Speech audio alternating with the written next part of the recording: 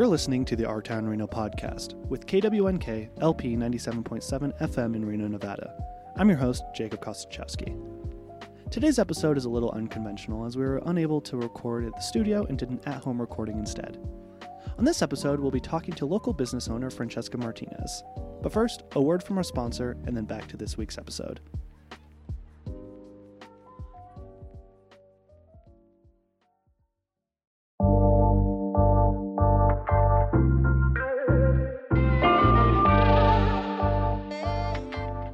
Welcome. Hello. We are the Reynolds Media Lab. Media Lab. Podcasts. Client services. Special projects. Documentaries. We are a production center at the Reynolds School of Journalism. The Reynolds Media Lab. Media Lab. Media Lab.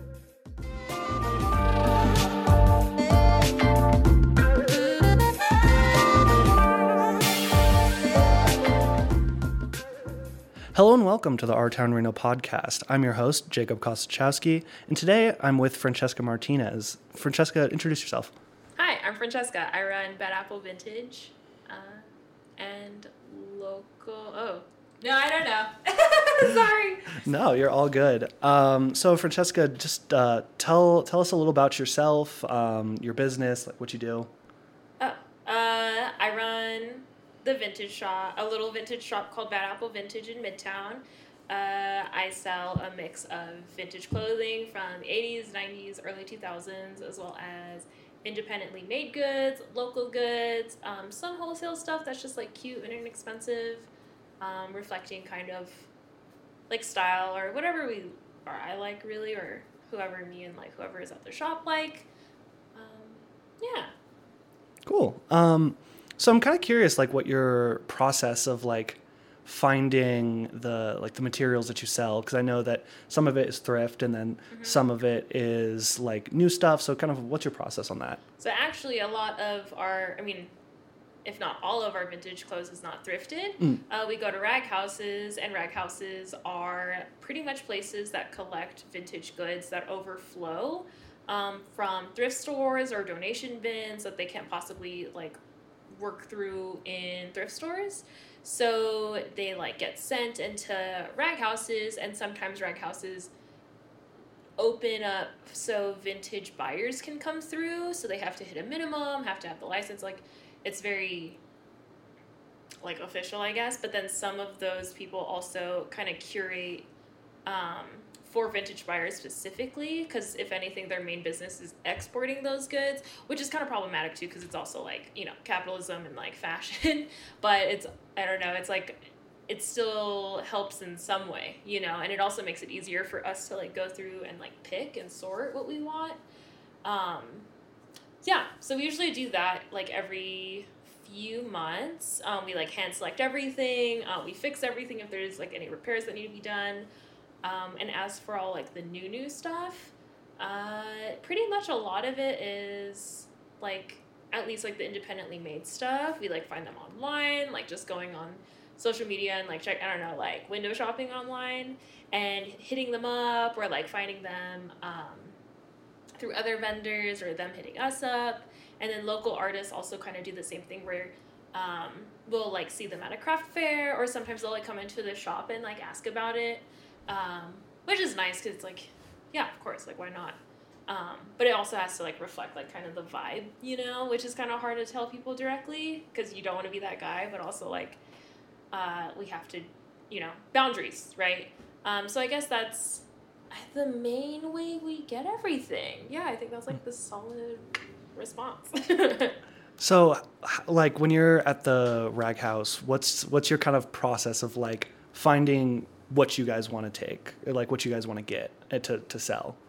Well, now that we've been like open for about 7 years now, like before it was just me and my partner Nathaniel picking, and it's, oh gosh, I don't really know how to describe, like it's just stuff that I find like cute or something that I can see someone else in town styling really well. I think that's more so it. I feel like I see the people that come through the shop and I'm like, oh, like I could totally see them in this, or like this person would style it this way, or this would be a cute way to style something if they wanted to do this. So keeping that in mind, as well as just like finding anything like interesting or cool. Like for especially like t-shirts, like just love seeing like weird stuff or like what is this? Like what? That's kind of I guess it's really hard to pinpoint like what exactly we're looking for because it's just things that are exciting, like things that I'm like, oh my gosh, like that's so cute, or which sounds like so corny, but it's also like realistic with like just buying in general for a store. It's just like, what do you like, what your customers like, I'm just thinking about it. And kind of because I feel like your shop definitely has like you said, you kind of recognize your customers and try to kind of build like what they might. So what's the kind of community that you try to like foster within like your shop itself? Ooh, I think, well, I really love the DIY community here in town, as well as like subcultures, has been like a big part of like my, I guess, existence and like my influence in existing, right? Where I don't even know. I guess like admiring because I feel like style has evolved with like social media and stuff like that nowadays. But back in the day and how I still see like fashion, I feel like fashion is a way of like kind of signaling to others, aside from other reasons, but like signaling like, oh, I'm into this stuff, or like this is what I like, because you can kind of just like tell the vibe. I'm sorry, saying the vibe is like, you know, a thing, but I guess like how their style is reflected with their likes, right, is something I admire. Or I guess, I don't know, I'm rambling now. No, I was just kind of curious, like, because you touched on a little bit with like the DIY community. Yeah. But like, what other like aspects and like kind of community like factors that you try to like incorporate in, like, whether it be like inclusivity or things like that? Oh, totally. Yeah. See. Okay, I have to process and then respond. No, you're perfect. You're perfectly fine. Because I do really try to be inclusive in terms of like sizing for sure, and like the things that I run into, which is like warehouses not having stuff, or things just like not looking as like fashionable because of, again, like fashion industry even like back then. But I guess I don't even know how to answer that question, because like community and like fashion I find are so different, and like I guess the way I view community is very different and like separate from styling. Yeah, and if you want, just talk about how you view community and kind of the communities in Reno and how you exist kind of within this community. Oh, okay, for sure. That I think. Okay, now I'm on board now. Well, I think the community here, because I've also been drawn to Reno and like their community, or our community, is that like everyone here is so supportive and like down for whoever has like an idea. Like people are just open to talk about it, and everyone's like friendly because you see people a lot. So I think just like that niche of running into people all the time and, I don't know, becoming friends over time, it like just creates like a bond. Which I think is really cool and very sweet and like very unique to Reno. Like I feel like in a big city it's really hard to do that, because like you see someone one time and never again, and then here it's like, oh, like I've seen you a few times, like, hey, what's up? So I think that's like what's really cool. And I think in the shop, okay, here we go, I'm gonna tie it in. Like in the shop, because we see like customers like come through a lot, and like we're pretty chatty, because it's like, oh yeah, we just talk and like be nice and like get to know everyone there. That like, I don't know, we get to really know people and like hear their stories, even in like shopping. Like it's kind of like a way, sometimes people like really talk about their lives and we really get to know them, and I find that so like sweet and like just really kind of amazing. That kind of makes me cry when I think about it in like a moment, you know. I'm just like, wow, like these people like don't even know us, but they also do now, because they were just like willing to open that door and like have that conversation. So I think even that, I think that's what I love about all of it, and like that's the kind of community that I was like, okay, this is sick. Like I growing up in like Vegas and LA, like it wasn't like that at all. And like here I'm like, wow, this is like really cool. Like everyone's like friends, and you know, it's nice, it's sweet. We will continue this episode momentarily, but first, a quick word from other podcasts in Reno you should listen to.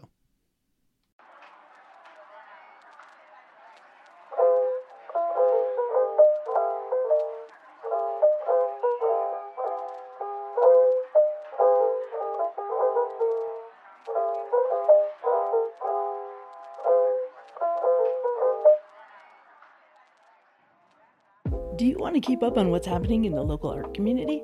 Double Scoop always has the scoop on that. Want to know which exhibitions, parties, and other art events are happening this weekend? Follow us on Instagram at Double Scoop Nevada, and listen to KWNK 97.7 FM for our Short Scoop Art Events Roundup. If you're an artist and you're looking for places to show your work, we have lots of opportunities listed right now. To find them, visit doublescoop.art/events and filter for Call for Artists. If you'd like to follow all of our art news and meet local artists, you can sign up for our email lists at doublescoop.art.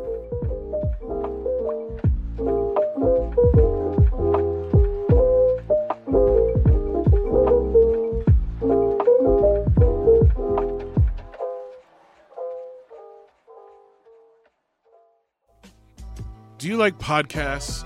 Well, we have a podcast from you. This is Sean from Up in the Mix. This is Della Photo. Do you like to get into random wormholes of conversation? Do you like to learn about the culture, from sneakers to hip-hop music to basketball? Then we have a podcast just for you. We have one called Up in the Mix. It is available on all streaming platforms from Spotify to Apple. Check us out, upinthemix.live on Instagram, Twitter, Facebook. Salud!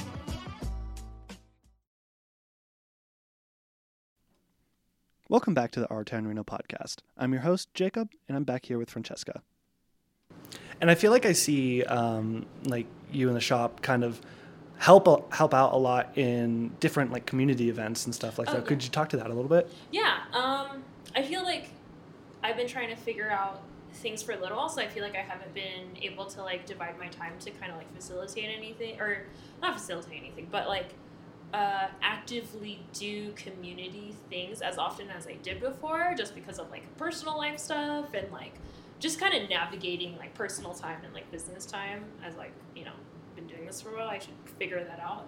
But I don't know, I think it's really, for me personally, and because I am part of the shop, it reflects in the shop, but I feel like contributing to like your community and like things that are important to you, to help out the whole, you know, it's not just like you and the community, it's like for everyone else.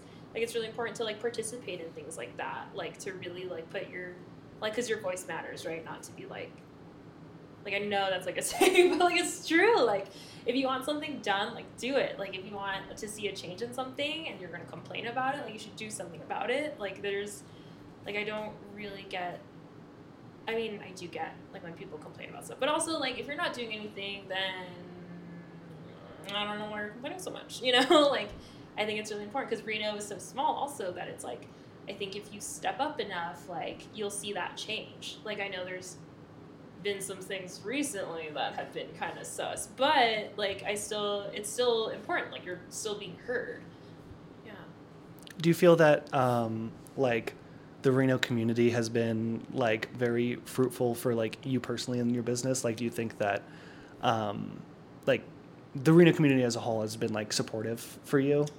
Yeah, totally. Like everyone's, like, it's just really wild to me that this is even like that my life is the way that it is now, you know? Like never would I have expected all of this. Like even to come this far and like to see how like one, the shop has evolved, but also how well, yeah, it's just like a wild thing to see, like how, like, you know, more people even visiting or like seeing it, experiencing it for the first time is like still an organic experience that we're seeing, you know. Does that make any sense? Mm-hmm. Like seeing their first reactions and then seeing people that have been there for a long time and like seeing how they've reacted to seeing how it's changed is very special and like validating, you know. But yeah. I rambled again. No, sorry. You're all good. Actually, that is all I have for you right now. Okay, cool. So I just wanted to say thank you for coming on. This will be a great episode. I'm really looking forward to seeing how it comes out. Yeah, thank you for interviewing me. Yeah. Do you want to plug yourself, plug the shop a little bit? Yeah. Come through to Bad Apple Vintage at 1001 South Virginia Street. Around the roundabout in Midtown. We're open from 11 to 7 Wednesday through Saturday and noon to 5 on Mondays and Sundays. Awesome. Thank you. Yeah, of course. Thank you.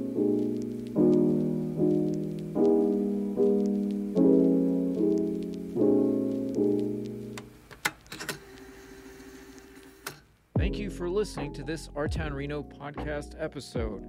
Here we have stories about gentrification, life on the streets, the affordable housing crisis. Find us on Facebook at Our Town Reno, at ourtownreno.com, and on Instagram at Biggest Little Streets. Check back in for next week's episode or delve into our archives, and remember, help each other out.